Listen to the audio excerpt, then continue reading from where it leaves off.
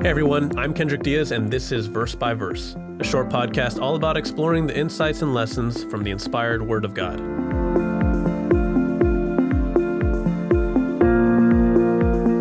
There's a movie that came out years ago about two brutal lions that killed a lot of people. It's actually based on a true story in the late 1800s when the British Empire wanted to expand in East Africa, and part of those efforts included building a bridge over a river. Now, they eventually finished the construction project, but not before a pair of lions terrorized the labor camp and the people in the surrounding area. Now, the lions were eventually shot and killed, but again, not before they claimed dozens of lives. Now, in doing some research, one figure I saw said that 135 people died by these two lions. Now, the reason I reference this movie is because it comes to mind whenever I read the verse we're covering in today's episode. Let's look at it in 1 Peter chapter 5 and verse 8. The Apostle Peter writes to Christians, "Be sober, be vigilant, because your adversary the devil," now get this, "walks about like a roaring lion, seeking whom he may devour." Now, was Peter using hyperbole? No. All scripture is given by inspiration of God, so we can only conclude that God put it in his mind to describe Satan the devil this way. In the Bible, he's referred to as the dragon, he's referred to as the serpent. Here, he's referred to as a roaring lion. So what's Peter trying to tell us? He's trying to say Satan is deadly. He's intelligent. He's patient. He's subtle. And he's got his eyes on us. And based on what we read in Scripture, he's racked up way more than 135 victims. But here's a huge difference between this lion and the two lions in that movie. If we go around looking for this lion with a rifle, we're not going to find him. The battle is not out in front of us somewhere. No, the battle is in our minds. Satan the devil preys on us in the form of thoughts. Now here's how he does it. He'll often plant a thought in our mind to lead us down a path where we ultimately commit sin. But he hides himself. Now how does he do that? By presenting the thought as something good, something we can justify, something we can see as reasonable. He never plants a thought that says, "I'm Satan the devil and I'm here to destroy you." No, he wouldn't get anywhere with that.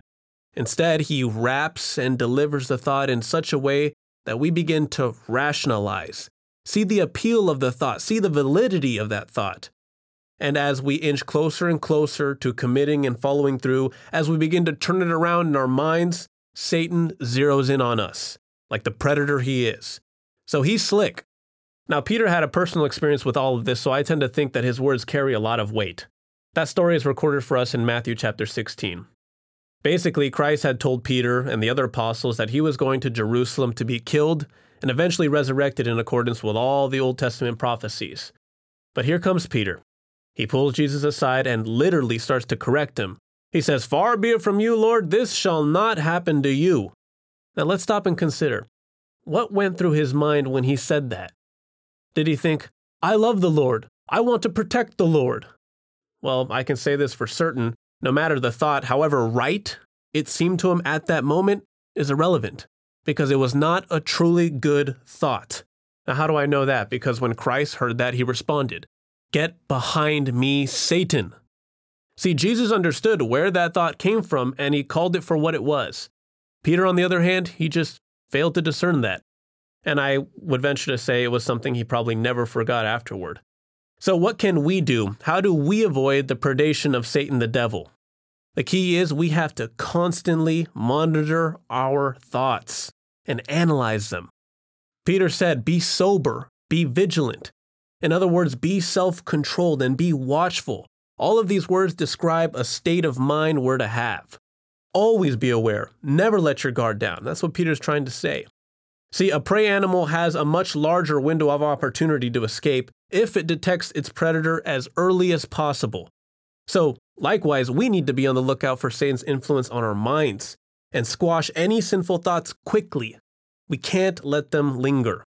Yes, there is a powerful being out there who's after all of us, but Peter didn't have a defeatist mentality, and neither should we. If we practice controlling our minds and rely on God for his strength, we can defeat Satan the devil. We can defeat the adversary. If you've been enjoying Verse by Verse and want to help the show grow, here's what you can do to get the word out. Wherever you're listening, make sure to subscribe. If you're on a platform that accepts reviews and ratings, those can both make a big difference in helping other people find us. Verse by Verse is a companion podcast to the Daily Bible Verse blog, which you can find on the Life, Hope, and Truth Learning Center. Check out the show notes for more.